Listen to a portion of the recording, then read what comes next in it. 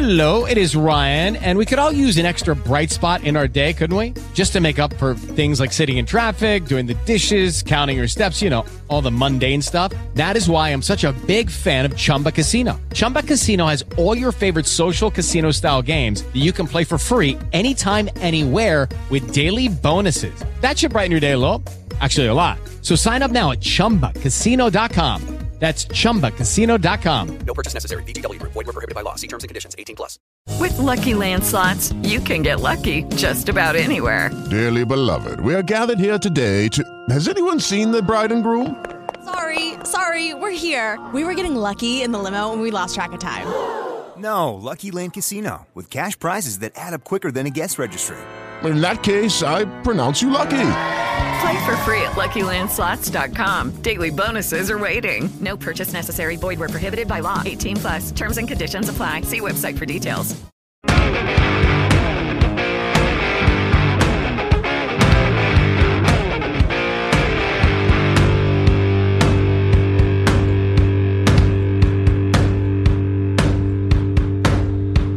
Devil is on his way.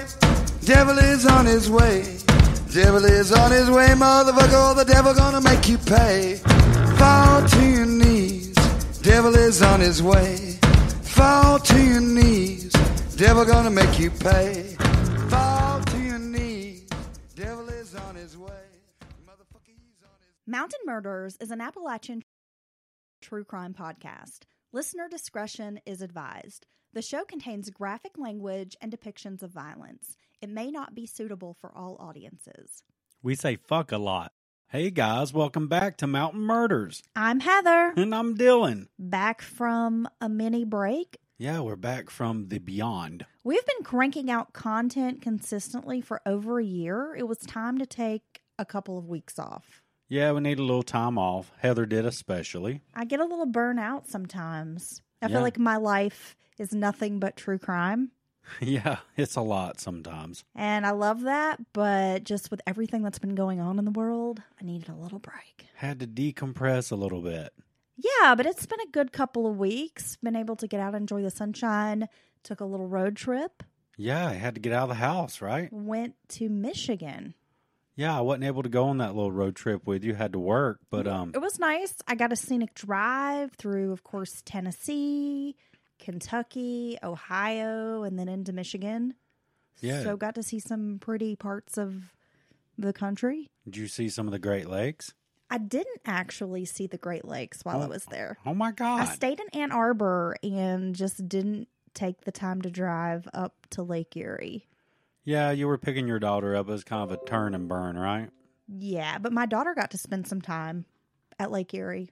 Well, she's a lucky double. I want to see the Great Lakes. Yeah, she's got some family that lives there, so she was able to go spend a few days at the lake and enjoy herself. So you got out of the house. You got to Feeling a little refreshed. not think about murder for just a minute. So Of course, I'm always thinking about murder, so. I bet you listen to true crime podcasts all the way up through there. How do you know? Oh, my It's God. true. Our kids were, ready to not be in the car with me anymore. Oh, I'm sure. Maybe you put your headphones in, saved them a little bit of The whole way back, they had headphones in. Yeah, well, they don't need to hear all those gritty details. Why they love it sometimes. Yeah, so here we are. We're back.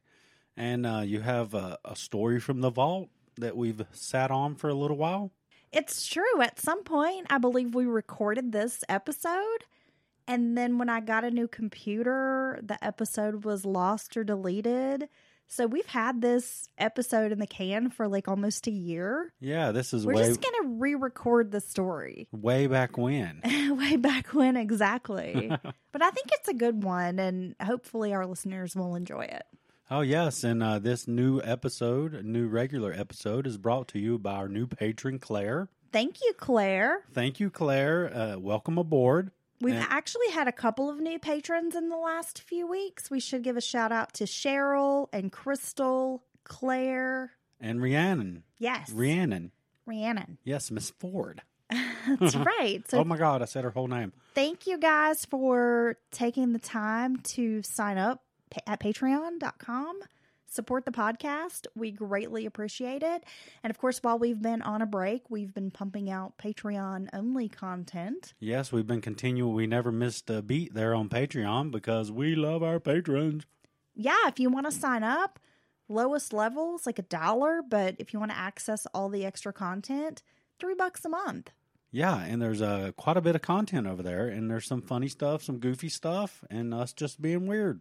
Yeah, we talk about true crime, but we also discuss a lot of other things. Yeah, Heather makes fun of me quite often. Well, it's easy to do.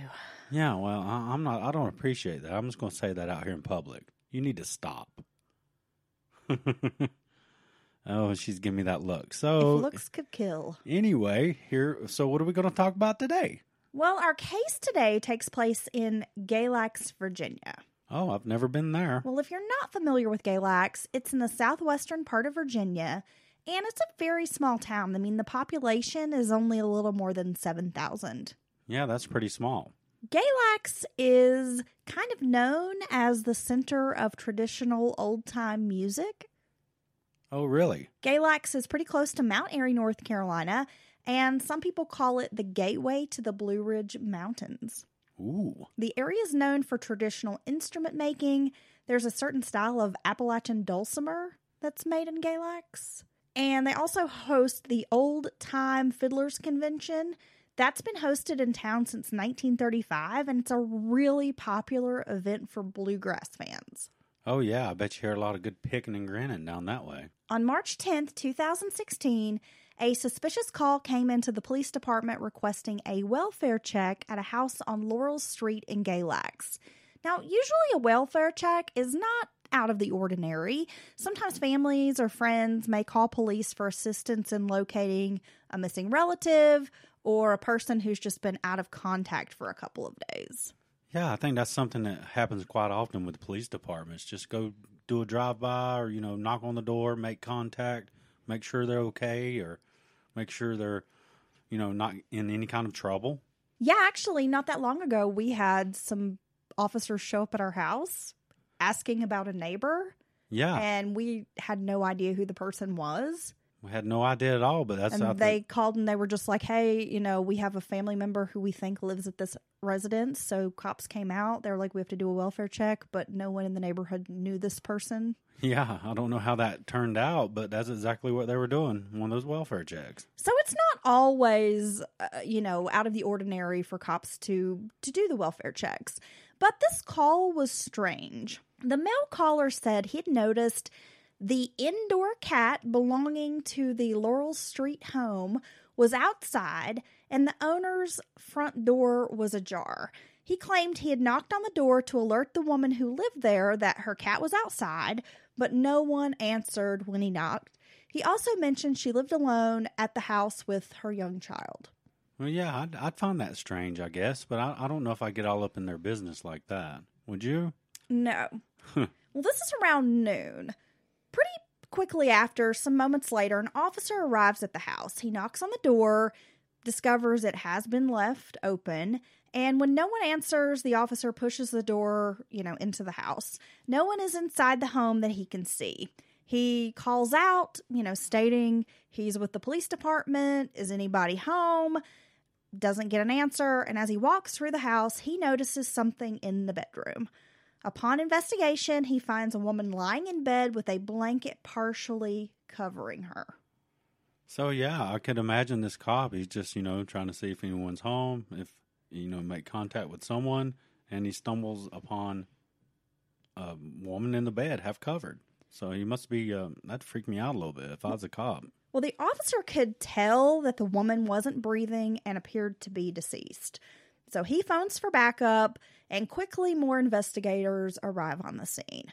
And as this crime scene is unfolding, in the midst of this initial chaos, a man named Mike Alley stops by and demands to know what's going on. I mean, at this point, you've got officers swarming the outside of this house. They're putting up police tape. Yeah. The ambulance, there's the blue lights. And Mr. Alley is clearly upset, and he explains to officers that his granddaughter and her mother live in the house. Mike Alley is the father of Austin Alley, a young man who is engaged to the home's resident, Alyssa. Okay. His granddaughter is 21-month-old Anastasia Alley, and she stayed with her mom at this Laurel Street house. Yeah, now, I forgot to say earlier, we will say this is a crime that involves a child, and it gets pretty rough. So I know these types of cases do bother me with children involved, so be forewarned. Soon the body in the bedroom is identified as 28-year-old Alyssa Ann Kinney. However, investigators cannot seem to locate 21-month-old Anastasia. Upon the first steps of the search, it appeared as though the little girl was missing from the residence. Yeah, that's less than 2 years old, so, I mean, she can't be far, It's not like she's off somewhere or run off by herself.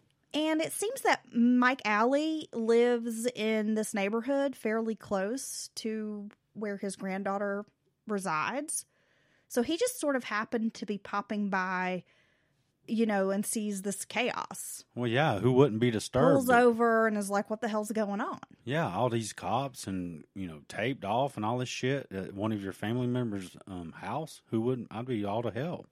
But soon enough, investigators are inside the bedroom, accessing the scene and processing it, when they discover a blue blanket wrapped up at the legs of Alyssa Kinney. And inside the blanket is 21-month-old Anastasia. Oh, my God. The child is obviously, not alive. Galax police realize they're dealing with a double homicide. Yeah, it's the worst. And it was pretty evident that this was a violent homicide, that this was not accidental. I mean, from the get-go, they knew it was murder. Yeah, so, I mean, it doesn't take them long to figure out that there's this woman and this small child have been murdered. Around 1 p.m., so just within an hour of discovering the two bodies, Alyssa's mother arrives at the Laurel Street address to pick up her daughter and her granddaughter. The trio had plans for the afternoon, and she's bombarded with the news that her daughter and her precious grandbaby have been killed. I mean, can you imagine how devastating that has to be? No, I can't, because I would be out of my mind. I would totally lose it. I think I would have a break from reality. She's taken to the station for questioning along with Mike Alley. Now, a little background on Alyssa Kinney. Alyssa grew up in Norristown, Pennsylvania. She was the youngest of 5 children, and being the baby, Alyssa was treated accordingly. Her father described her as a princess, often spoiled and doted on by her parents and siblings, and everyone loved Alyssa. She was really kind of like the apple of the family's eye.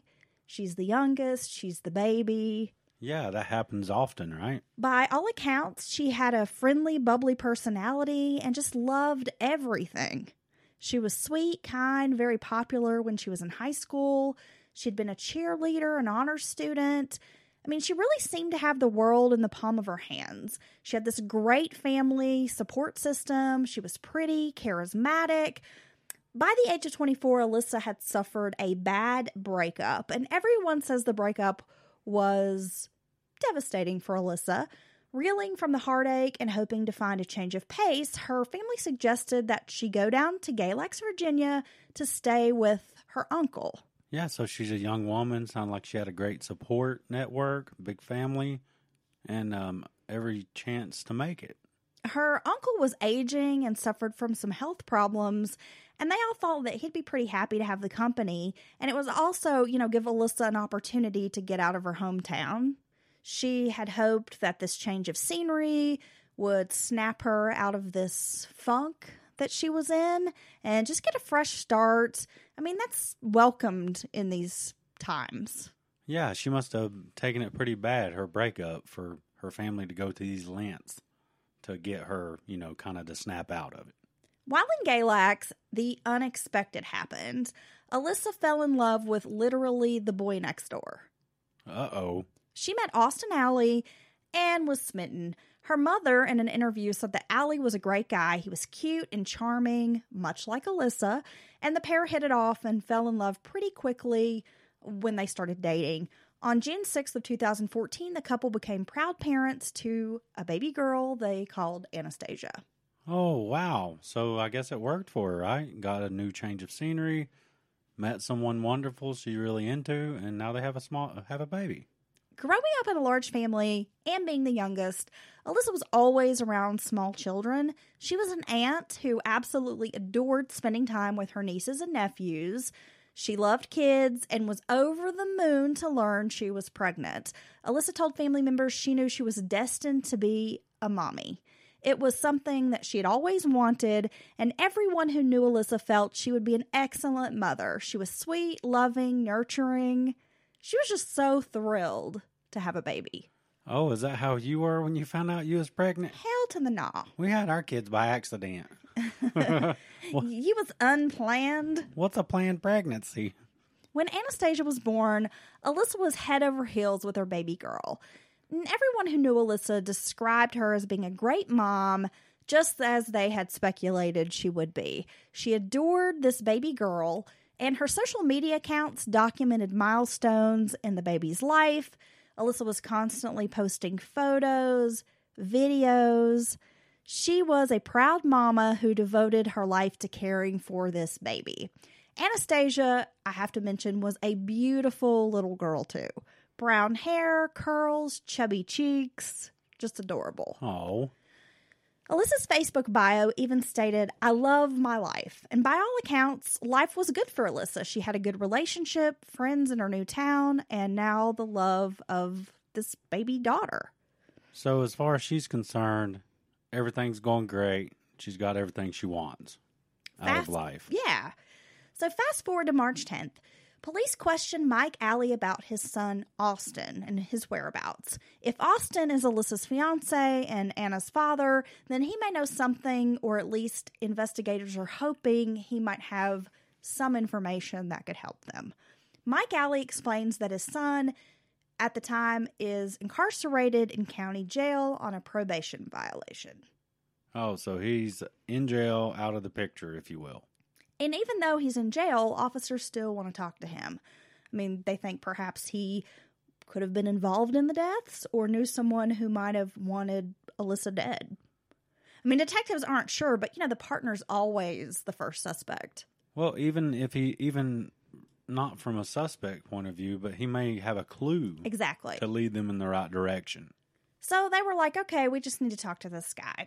And police also bring in a neighbor, Richard Knopfsinger Jr., who had notified police initially. He was the guy who made the 911 call. Oh. Knopfsinger retells the story about the cat, the door being ajar, and he says he was concerned knowing that Alyssa was a single woman living there with her toddler daughter at the home, and that the door was open, and he just was concerned. But he seemed very willing to help. He even agreed to give some DNA samples, including fingernail scrapings and hair, to police. Okay, well, that's fairly cooperative. During the initial stages of the investigation, 2 more witnesses in the neighborhood come forward. Both neighbors stated separately that they had seen a man dressed in all black with a backpack who looked like he was sweating profusely, beating on a door in the neighborhood, and he just looked out of place. Well, yeah, I guess that guy might catch your eye. Behind the neighborhood, there was a park area where there was like a river and a trail, and it was a popular recreation spot.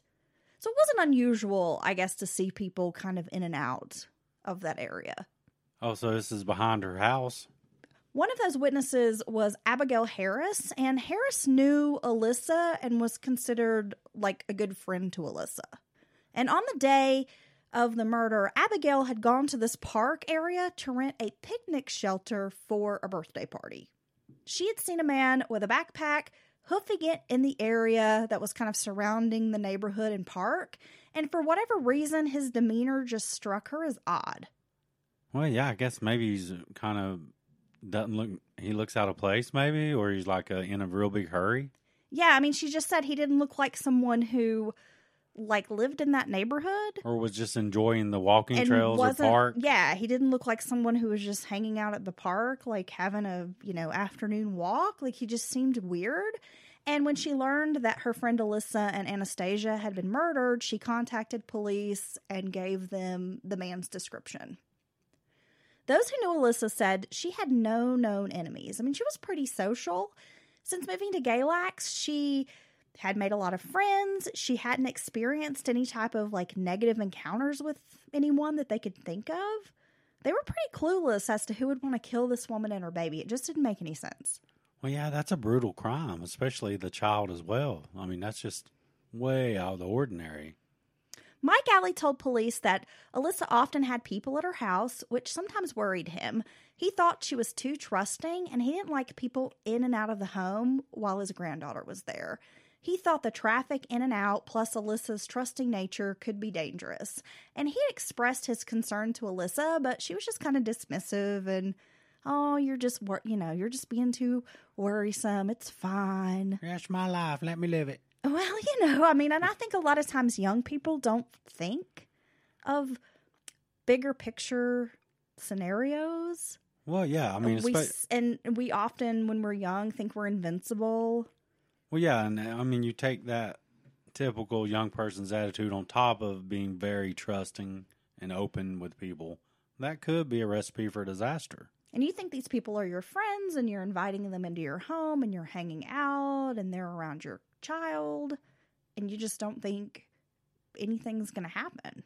No, it's probably the last thought in your mind. And I think as you get older, and maybe I'm wrong, but that changes a little bit when you get some life experience and kind of learn the ways of the world. You're not as naive. You might be a little more cautious about who you allow around your kids and who you're friends with. But I think when you're young, you just don't think of these things. Yeah, I think you're right. And that's not, I'm not saying that like that's negatively toward Alyssa, because I think we probably have all been like that. To a degree. But I think when you're young, you just don't see danger around every corner. Because I know there were plenty of times when my parents would try to give me advice, point out something that could be possibly dangerous or unsafe. And, I would just kind of roll my eyes and be like, yeah, okay, whatever. Yeah, okay. Right. Based on some of the interviews, police felt like this wasn't a random murder.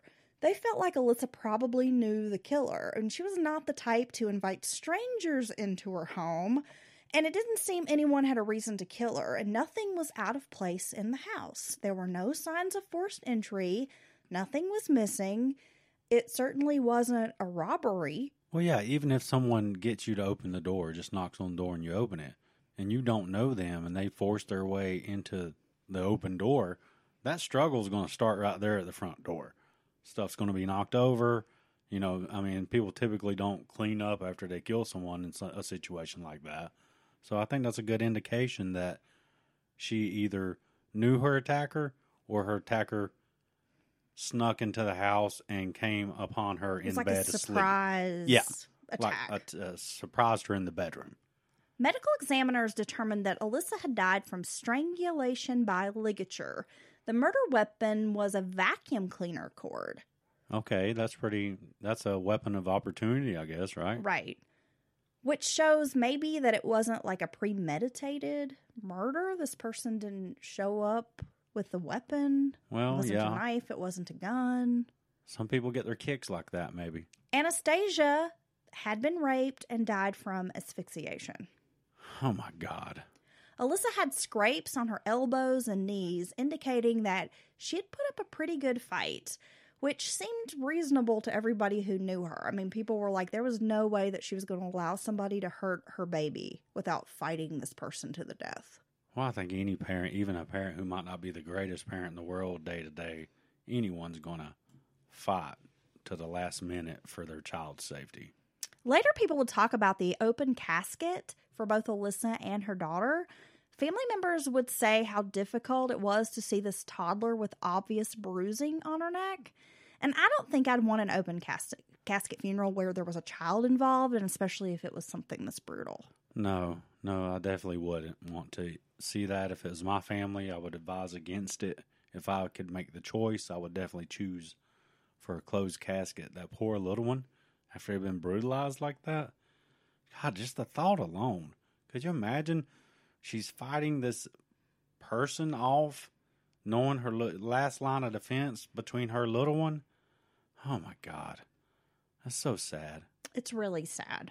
I don't know what this family was thinking when they planned this funeral, but I've heard some people who had relatives that were murdered talk about having the open casket and making that decision because they wanted almost to like let people know what had happened, like the seriousness of it. Yeah, I mean, or that like if the person who had done this showed up, that they could see like, this is what you did to my family member. Yeah, I mean, I guess it's easy for us to, say what we would or wouldn't do, not being in that situation. But I just can't even imagine how you could go through that, having to do the services. I just don't think I could see it. I wouldn't want to. I wouldn't want that to be like my last memory. No. I don't do well with the funeral and the open casket thing. I don't know. It just always kind of wigs me out a little bit. Yeah, even if they die of natural causes, people are still, appear dead. I mean, even in the best circumstances. But I just feel like, especially where a kid is, like a little kid is involved, that's just really difficult. And so when I read some of these details about this funeral service, just like really tugged at my heartstrings. Yeah, the whole thing makes me so sad. It makes me want to hurt the person that hurt that little kid. Alyssa's house had been freshly cleaned, and when the first cop arrived on the scene, and then later the others, they could still smell bleach and other chemical cleaners as if someone had just cleaned up the crime scene. Okay. This was another reason that police thought maybe the killer knew the victims, and that it wasn't just a stranger, because the person took time to spray bleach around the house. So they had to know that they had some time to clean and there weren't going to be interruptions. Like a husband coming home. They knew she lived alone. Yeah. Well, yeah, they had to know, or she didn't work. You could even think they're being really ballsy and just doing it anyway, but most people would not stay in that situation unless they knew for a fact or very likely that no one else was going to bother them. Yeah, I mean, they just knew there were going to be no interruptions, that they would have time to clean up. So that was something else that police noted when they were trying to put together a list of suspects. Here's where things start to get a little bit complicated with this investigation, so bear with me. We're going to go through some of the different suspects and how they may or may not be involved. Okay. When police interviewed Austin, and now remember, he's Alyssa's fiance, he the baby daddy. He the baby daddy? And, he's incarcerated. So they find him at the county jail, and they interview him about the murders. And they ask if he had any enemies or if Alyssa had mentioned anybody unusual. Cops had thought of some kind of, there could have been a revenge theory. That maybe Austin had enemies who might have targeted his family, meaning his daughter and fiance. But he told the police, he didn't really know of anybody who would be after him or would want to hurt Alyssa, but he mentioned a guy that he knew from jail named Noah Dixon. Austin and Noah had been friends, and he said that Noah was fairly friendly with Alyssa. Noah also had a brother named Jesse, and these two brothers would stop by the house and hang out with Alyssa along with her girlfriend Abigail Harris. Reportedly, Noah gave Alyssa the creeps. Oh, well, yeah, that's not cool. He would kind of stare at her and sometimes behave in ways which made her feel uncomfortable. And there were occasions when he was asked to leave the house by Alyssa. She had told others she didn't really want him there hanging around. And I get this. I mean, I've dated men who had friends that I thought were weirdos or who kind of gave me the willies. And I didn't really want to be around that person, and I didn't want my kids to be around that person. Well, yeah, you don't have to be around that person. Yeah, so he was asked not to show up, but he would still drop by her house anyway. Well, see, that's really creepy. If you ask someone, don't come by here, I'd rather you didn't come by here, and come by anyway. And I'm sure this probably made her feel even more uncomfortable.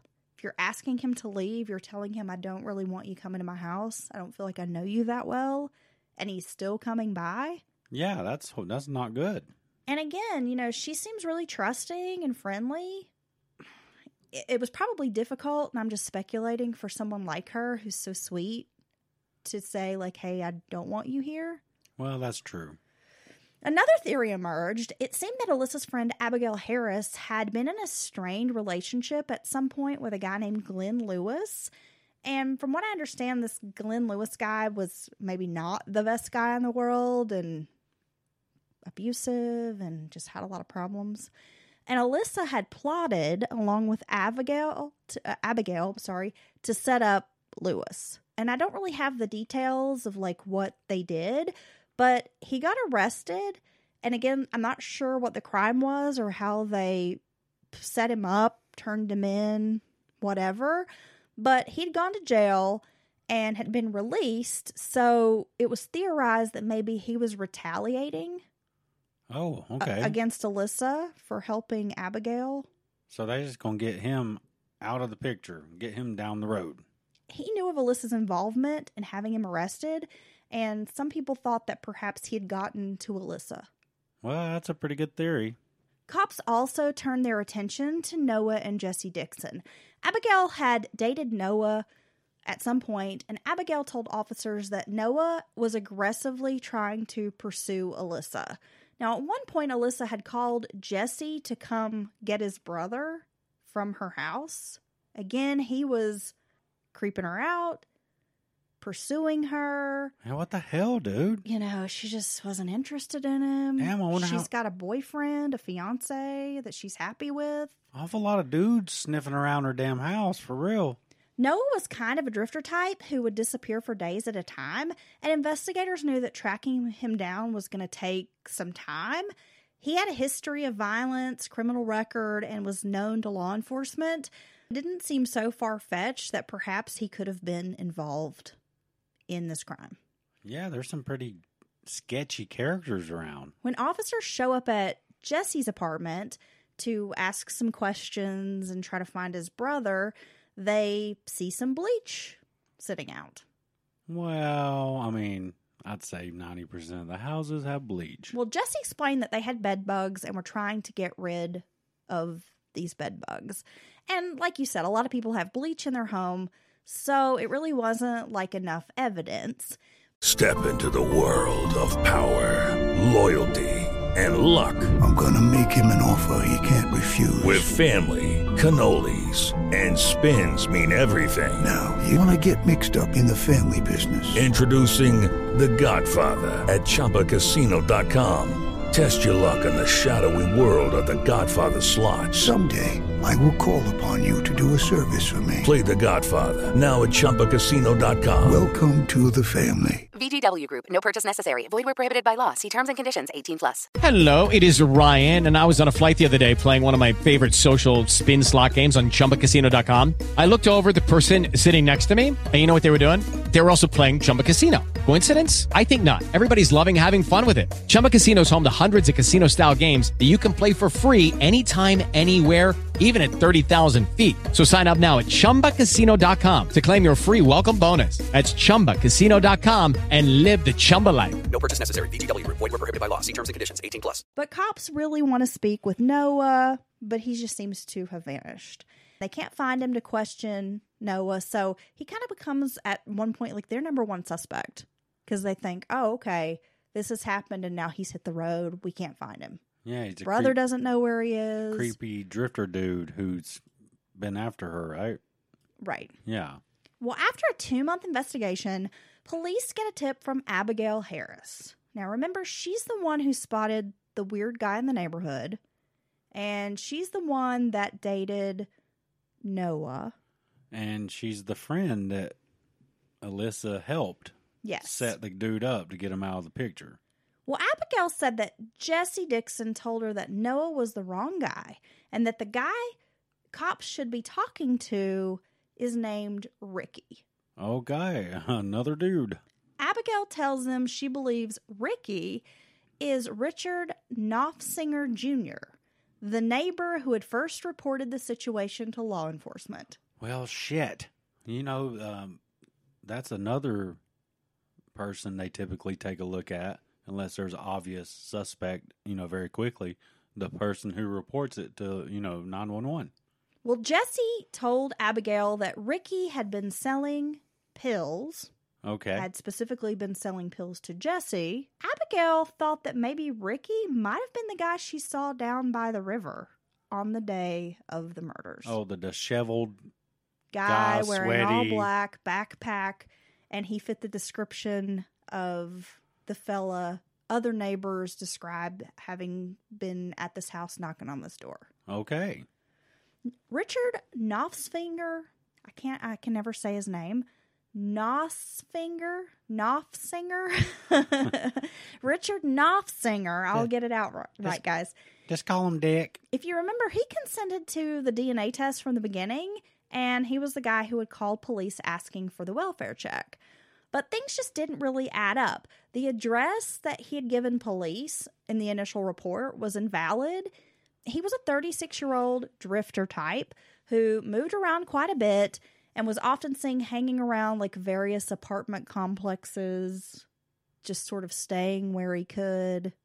So it's one of those guys just kind of always around, but never has his own place. He's one car, of those and guys all that they call a hobosexual that's like homeless and like lives with whatever woman will let him stay with her kind of thing. Hobosexual? Yeah. Okay. Now, I couldn't find a ton about Knopfsinger's early life, but I do know that he was born August 7th, 1979, and seemingly moved around the Blue Ridge Mountains of Virginia quite a bit, having at one point lived in Radford, Virginia before Galax. But it's all it seems like it's all within the same few county area. Oh, but frequently moved? Yeah, just kind of bounced around. Again, was kind of Okay. this drifter type, allegedly, selling drugs. Yeah, just whatever odd jobs, keep a little bit of money in his pocket. Yeah. Not your regular 9 to 5, got a house, got a car kind of guy, right? Right. Well, by May 17th, 2016, so this is about 2 months after the murders, police get a call from the forensics lab who had tested all the crime scene evidence, including the DNA. And Richard Knopfsinger's DNA tested as a positive match to the DNA found on Anastasia's body at the Laurel Street crime scene. What the hell? Does the dude know how DNA works when he gives him a sample? Cops track him down, arrest him. But what police discover is shocking. Oh my God, this fucking guy. Yeah, I'm just going to say brace yourselves, folks. While searching Knopfsinger and his personal items, they find his cell phone.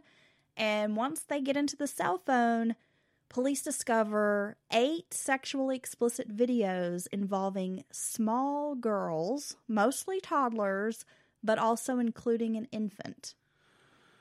And 3 videos are of him sexually abusing the children. My God. In total, police are able to find 4 victims and identify them from his cell phone. They confiscated memory cards, DVDs, and a laptop with 356 images and more than a dozen videos on his computer. Now, most of the videos and images were downloaded from the internet, but some of those videos, like the cell phone, were manufactured by Knopfsinger. And of course, we're talking about child pornography. Oh my God, he hits all the hallmarks of a full-blown pedophile. Definitely. Investigators recover a t-shirt and some sunglasses from his property that were shown in the videos. Yeah. So they know we've got these videos and we've got a shirt and sunglasses that he's wearing in the videos. Okay. So there's no way to say this is manufactured or whatever. Yeah. One video showed, and I'm not going to go into too much detail, but this is from court records, a toddler girl in a bathtub, and the court documents describe it as beyond an adult washing a child. Oh my God. God, this makes me want to get my hands on this dude, man. I'm not kidding. Well, Knopfsinger had been a serial predator, repeatedly targeting vulnerable single moms with young children. He would gain the trust of these women so he could access their young kids. These women often left Knopfsinger with their babies and toddlers, and he was kind of known to frequently babysit for single women and girlfriends, his girlfriends. Oh my God. So he's just gains their trust. They're single moms, working hard as they can, might have limited resources or help with the children. And he's always the nice guy right there. Oh, I'll do this. Or, yeah, sure, I can help you out. Just to get access to the damn children. Yeah. What a piece of shit. Police were able to piece together that Richard Knopfsinger didn't know Alyssa. He only kind of knew her peripherally. Again, he knew these Dixon guys. Her friend dated the one guy. They hung out at Alyssa's. So he just kind of knew of Alyssa, but didn't really, know her. Okay. Right? And he had met her through a mutual friend, but he was considered a stranger to most of Alyssa's close friends. This was not someone that Alyssa knew well. She may have met him once and might have seen him just in passing, but she didn't really know him. But Knopfsinger did stay near Alyssa's neighborhood, so it's possible that he kind of spotted her just around the neighborhood as well. And investigators were able to kind of piece together that he was just this pedophile, and he had seen Anastasia and set his sights on her. Oh, my God. On the morning of March 10th, Knopfsinger broke into the home with the intention of molesting Anastasia. Alyssa heard the commotion, woke up to find him in her house. Knopfsinger didn't expect that Alyssa was going to fight back so hard when it came to protecting her daughter. I mean, it sounds like he thought he could sneak in the house, do this, and then get out before she woke up. Oh, maybe he thought he could get to the child and do whatever sick stuff he's going to do and then sneak out? Possibly. God. Or maybe he had an intention of trying to kidnap the little girl. I'm not sure. But she wakes up. She hears what's happening. She starts fighting him.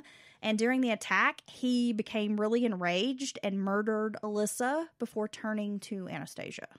Now, pedophiles are known to go through these very risky and absurd kind of plots sometimes to get access to a child. Like Faye explained to you, this is what I'm going to do. You'd be like, what the hell? Dude, that's never going to... Well, for one, you're sick. But two, that's never going to work. But yeah, I think they get these urges, and it just gets up to where that's all they can think about. And they will really take really bold risks to get access to children sometimes. Right. Well, it seems like this guy didn't really have much self-control. Right. Right? So he is just he's got to do this in his sick brain, right? And so he concocts this insane plan that he's going to break in these people's house and do whatever and get away with it. Yeah, I wish they'd had a big-ass bulldog or something to eat his ass up. Knopfsinger was sentenced to 60 years in federal prison relating to the child pornography charges, and he ended up taking a plea deal on the double homicide, which spared Alyssa's family a trial because it was going to include all the horrific details about what had happened to Alyssa and Anastasia. He was given multiple life sentences in relation to their murders. He is serving his sentences at Sussex State Prison in Virginia. It's not enough. It's not. I mean, I'm glad that, it's the family's choice on any pleas and things like that. I get it. You shouldn't even that shouldn't even be, I'm telling you, this should be a special category outside of our normal system. If it's proven beyond with DNA and all that stuff, not just eyewitnesses or anything like that, they should kill you. They should cut you into pieces in the most painful manner. You should not exist on this earth. I agree. Oh, my God. Well, a foundation has been set up by the Kinney family. It's called the Allie and Anna Foundation, or allieandanna.org, in memory of the mother and daughter. And they raise money to provide deadbolt locks to be installed on the doors of single moms and women living alone. They have a scholarship fund, and they also offer financial assistance with self-defense classes for women. Wow. That's they're actually a tangible effort to actually protect other single women. That's pretty amazing. Right. So if you're interested, you can go to the allieandanna.org website, and they have several ways where you can donate money to their cause, which is, I think those are all really great things that they're doing. Yeah, I think I may need to visit that because they're actually trying to do something to prevent something like this in the future. Alyssa and Anastasia are buried in King of Prussia, Pennsylvania, near where Alyssa's parents and siblings reside. Dylan, you had kind of done a little bit of research for us as far as like pedophiles and sexual predators. Yeah. Yeah, because it doesn't seem like it's always, I'm not going to say normal, but it's not always frequent that pedophiles murder. No, I think what a lot of people don't realize is some people have this attraction to, many have this attraction to children, but they never act on it. So they struggle with that. They seek therapy. They try to find ways to, not harm children. So there are people who are technically pedophiles, if you will, having this strong attraction to children, but who never harm a child. That's good. I'm glad that happened. They are, less children being harmed in that manner. But yeah, you actually led me to this very interesting, huge handbook it's called The Child Molesters, a Behavioral Analysis from the National Center for Missing and Exploited Children. This was actually issued in 1992. It's kind of old, but I tell you what, I'm going to spend some time digging through this because it's interesting, just kind of, because I always wonder why. Why do you do this, or why can't you stop yourself? So, originally, pedophilia was an attraction to a prepubescent child, right. A child who hasn't hit puberty. And there was another term, hebephilia, an attraction to a child post-puberty.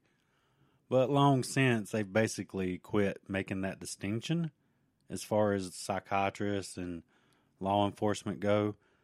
I don't even know why there ever was a distinct, two different kinds there, because it's all bad in my book. And some pedophiles will have sex with adults just to gain their trust and access to their children, which is exactly what this story was about. Though that guy wasn't with Alyssa, but he had obviously done that in the past. He'd done that in the past. He had groomed. Yes, he was known for doing that. Almost grooming these women. Yes. Through dating them, pursuing them. Yeah, totally. These vulnerable women.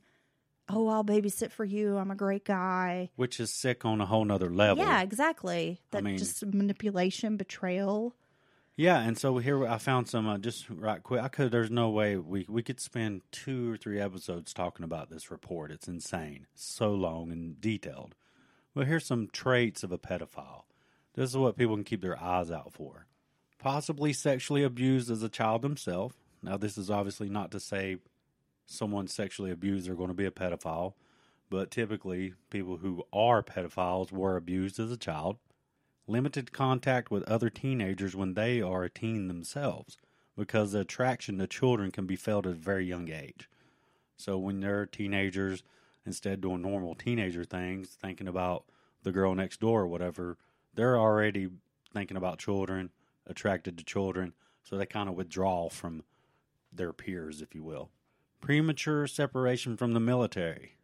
And though that there's no exact reason, this is usually just the way it was described is they just don't fit in with the other guys and girls, if you will, the other people in the military. So there's that. Frequent and unexpected moves. You said that guy was a drifter. He kind of bounced around because unfortunately a lot of times molestation goes unreported, and people just tell someone, hey, get the hell out of here, I'm going to kill you, something to that effect. And so the people will move. Repeated or high-risk attempts to get control of children. So these crazy plans, these ludicrous ideas about how they're going to actually just, all they want to do is get their hands on a kid. Lives alone or with parents, which that's always kind of creepy for various reasons. Excessive interest with children. Now, you ever seen an adult? I've run across this one time in my life. There was one time I was at a birthday party with kids, and there was this dude. He was a young guy, 20, 22, out there playing with the kids. And it's okay to go out there, carry on with some kids. But if one of them kids ain't yours especially, and you're out there just rolling around and wrestling and doing all this stuff, and you're of sound mind and you're not developmentally childlike yourself, or have any kind of mental issues of that nature, which is fine. That's fine. But if you're seemingly normal and, just a normal adult or cognitively, yes, but you're still wanting to frolic with the kids and run around and, all this stuff, that's a fucking red flag in my head. And I told that day, I was like, something's up with this dude. It was some friend from a neighbor down the road. I was like, he needs to get the hell on somewhere before I hit him in his damn head. You know what I'm saying? All the red flags going off with that. That's just weird. So you got the excessive interest in children, being around children, all that. And lastly here, may even marry a dominant woman or a meek woman, but will likely have sexual issues as far as performance issues and won't have a normal sexual relationship with that woman. But they may be in a relationship where that's okay with the one, like if she doesn't expect a whole lot from sex life. Well, like maybe she's kind of asexual herself. Yeah, maybe. Like they just have like a weird... Right. Or, well, we say weird. It might be normal for them. Yeah, we shouldn't say weird, I guess, but they just have this relationship where it's okay with her that she doesn't have a normal relationship with.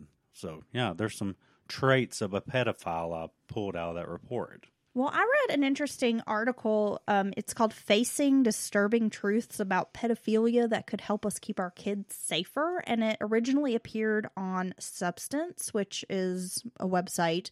But it's pretty interesting. This guy who was writing the article is a sex addict. And so he had to go to rehab for sex addiction. And he talks about his experience as a sex addict going to this rehab program, and that he was in this program with, sexual predators, pedophiles, that most of them just absolutely do not want to admit that they're pedophiles, even when they're in treatment. They don't want to talk to psychiatrists about it. They will go to great lengths to try to act like they, this is not who they are. The testing is wrong. The staff is wrong. They really, really don't want to do this. I mean, he was just like saying how it was pretty amazing just the lengths these people would go to deny their interest. There has been some studies that, of course, pedophilia is something that people are born with, much like sex addiction, that the traditional treatment is called relapse prevention, which is kind of based on helping people identify this is, you've got this urge, this is what you have, and trying to develop coping skills for when they are in like high risk situations. Yeah, well, it sounds like if they typically, from this guy's limited experience, don't want to admit they have a problem, it seems like that would be hard to follow that type of therapy. Well, it's true, and there's a Dr. James Cantor, who's a professor at the University of Toronto Medical School, and he's like a leading expert on pedophilia, and he says that one cannot choose to be a pedophile, but one can choose not to be a child molester. And he also said that pedophiles are most likely to abuse when they are most desperate and feel they have nothing to lose. Well, that makes sense. And another thing that I didn't understand is that there's like, I guess, mandatory reporting laws that anybody who even goes for therapy or counseling who is suspected of or at risk of being a child molester. So it seems like if you have those tendencies and you go to therapy and you're talking about like, this is a problem I have, by law, like, their mental health professionals are supposed to report it. Well, I mean, so this guy, like this article, he's basically saying like we're not approaching this in the right way, like how we're dealing with these things. Well, I mean, I could see, but it's just such a tricky situation. I could see both sides of that being argued very easily. On the one hand, you got they need to report it to law enforcement because there's a child possibly being harmed right now, and they can stop it. But on the other hand, that could stop people from coming and seeking help in the first place. If they're having urges before, maybe they're getting help before they act on it, because there is way more people out there than we realize that do have this strong attraction to children who simply don't act on it because of their own moral code or, societal pressures, obviously, hey, you can't do that. Yeah, so I could see that, being argued, well, if they instantly report it, then, that's going to keep people from seeking help. So that's really tricky. That's really tricky. I mean, this writer says that, in his opinion, which of course this is just an opinion piece, I'm not saying I agree with this at all, but that these mandatory reporting laws and just the way, I guess, that it's handled with the types of therapy that they're trying to do, this relapse therapy and stuff, that it almost like creates conditions for people to feel desperate, more likely to act out on their urges. Well, okay. What can you do? So there's actually you have a preferential pedophile who they like children, period. Always have, always will. And then I didn't realize this, you have what they call a situational pedophile. And these are people who typically have had failures with peer or same age relationships. Let's be honest, pedophiles tend to be men. So I'm just going to say a man. Man, he's keeps failing with women or can't ever get anywhere, or has been in a long relationship and then it just goes all to hell, and finds himself in the company of a child and for whatever reason acts on this or impulse. Is like one of those guys on To Catch a Predator where he finds himself online with like a 13-year-old girl and it's like easy to impress her. Yeah. But he can't impress a 40-year-old woman, but he can impress like a 13-year-old. Yeah, and that doesn't make it okay. No. But I'm just kind of feeling like, okay, I feel like I've seen that play out a little bit. And then you have the preferential pedophile, which is all, just strictly, sexually aroused by children, period. So I thought that was kind of interesting. I don't know why, but I don't think you should be either kind. Don't do anything to kids or young adult. I mean, sometimes people think in their head it's just, kids, little kids, 10 and under. But hey, if you're 25 years old and you're trying to date or mess with a damn 13 or 14-year-old kid, something's fucking wrong with you too, okay? That's not cool. Yeah, and, there has been some studies that some child molesters do it because they have, like, other serious mental issues, personality disorders. But what this article is stating that I also thought was kind of interesting is because it's so true that if we mention something empathetic about mental disorders and people with, that are pedophiles that have these mental sort of disorders, that people think you're like excusing the child abuse, right? Which you're not, but you're just pointing out that it exists as well.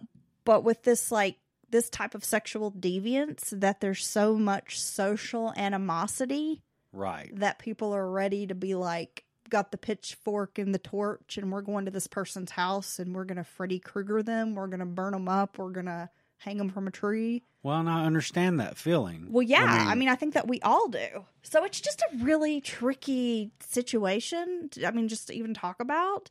But this guy, Knopfsinger, he seems to be on a different level. Yeah, I think he's definitely a preferential molester or pedophile. And as far as having killed, you wanted me to look up and see how often do... I think there's a whole nother level, a child predator or a child murderer who's also a pedophile. It's when they get the kid, do whatever sick, twisted thing they do, and the child's dead within 8 to 9 hours. I was just kind of interested with this story, how frequently you get the pedophile who murders. It's not like that's kind of goes hand in hand or anything. I think it's... And I didn't find the information you asked me to look up, but I think it's a lot less frequent that they actually murder. They just, they're counting on their victim to be quiet. If they're a child, they tell them something crazy like they'll take your whole family to jail, or I'll kill them. Whatever you do to shame the child or scare them into silence. Or this sick bastard was getting at damn toddlers and little babies who can't... Yeah, who can't even... They don't even know what the fuck's going on. Exactly. God, it's so sick. He is sick, and again, I'm maybe part of the problem and not the solution, but I'm just hoping there's some prison justice in there somewhere. Well, yeah, there wasn't long ago. I heard that story. Oh, in California, where the guy killed like the 2 pedophiles. Yeah, he beat him to death, right, or something. Yeah, I mean, big part of me feels like, well, he probably should get some years shaved off his sentence. Well, and I want to say, I'm pretty certain that it came out later that the daughter of one of the men who was killed was on that guy's side, the guy who killed her father, because she knew her father was just a monster, who was never going to stop. So, hey, maybe he should, like you said, get a few years off his sentence. That should be an incentive to kill child molesters. Yeah, I don't know. Maybe we shouldn't be advocating that, but yeah, maybe not. Maybe. I'm actually surprised there aren't more Dexter like types of murderers out there. Yeah, I know, because we've talked over and over how you can go, get caught up in some drug scheme or something and catch, a lot of time on the first damn time you go to court or jail over it. But these child predators it seems like they can hurt children over and over again. And all that child pornography that guy had, that should have been a life sentence right there. But, he's going to get 60 years and, all that can be pled down and get out. I mean, I just don't understand why harming children or exploiting children doesn't come with a bigger penalty. Dude, there's a guy here in our hometown that was married to a girl I went to high school with. Married, has kids. They're married for some years. And then he was caught with a memory card. Yeah. Apparently it dropped out of his pocket at like Walmart. Who the fuck walks around with a memory card? Yeah, and someone turned it in or whatever, and he had all this child pornography. And so then when they searched his house, they found like a cell phone that was a separate cell phone that he used to access this shit. Oh my God. And he's busted and arrested and given some prison time. Served just like a few years. See, what the hell? For having like all this child pornography. But if it wasn't for his sick ass wanting to look at it, people wouldn't be out there making it. And who's actually getting these kids and doing this shit to them? It's fucked up. Well, I was thinking about the serial killer Rodney Alcala. Oh my God. I mean, he was definitely someone who molested kids and murdered them. Yeah. And that was kind of his thing. And then there was that case, and I can't remember the little girl's name, but it was in Florida, and the neighbor had kidnapped her. Out the window? I believe. Well, no, I think he'd kidnapped her like as she was walking home, but that he lived across the street and like had her in his home in this trailer park for like a couple of days before he got rid of her body. But he had been a pedophile, had been caught molesting several kids, had served prison time, and in a panic after he molested this little girl, I guess, he couldn't control his impulse or whatever, murdered her so she wouldn't talk. Yeah. It's almost like it escalates in some of these cases. Like a pedophile, he commits his crimes, he spends some time in jail, a year or two, whatever, not enough time. And then they get out and they still have this impulse and they still do it, but then they go on to murder. They graduate almost. Well, I think it should come with not a chemical castration, a physical castration. That should be one of the penalties. Okay, we might let you out after you serve your time, but you're not going to have a sex drive anymore, okay? Sorry. Shouldn't have preyed on children.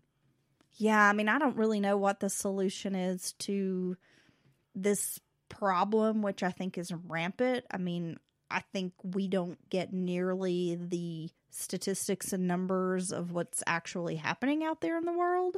Oh, no. These statistics in this report from 1992 is, you wouldn't believe that it's 100 plus thousand taken by non-family members, children.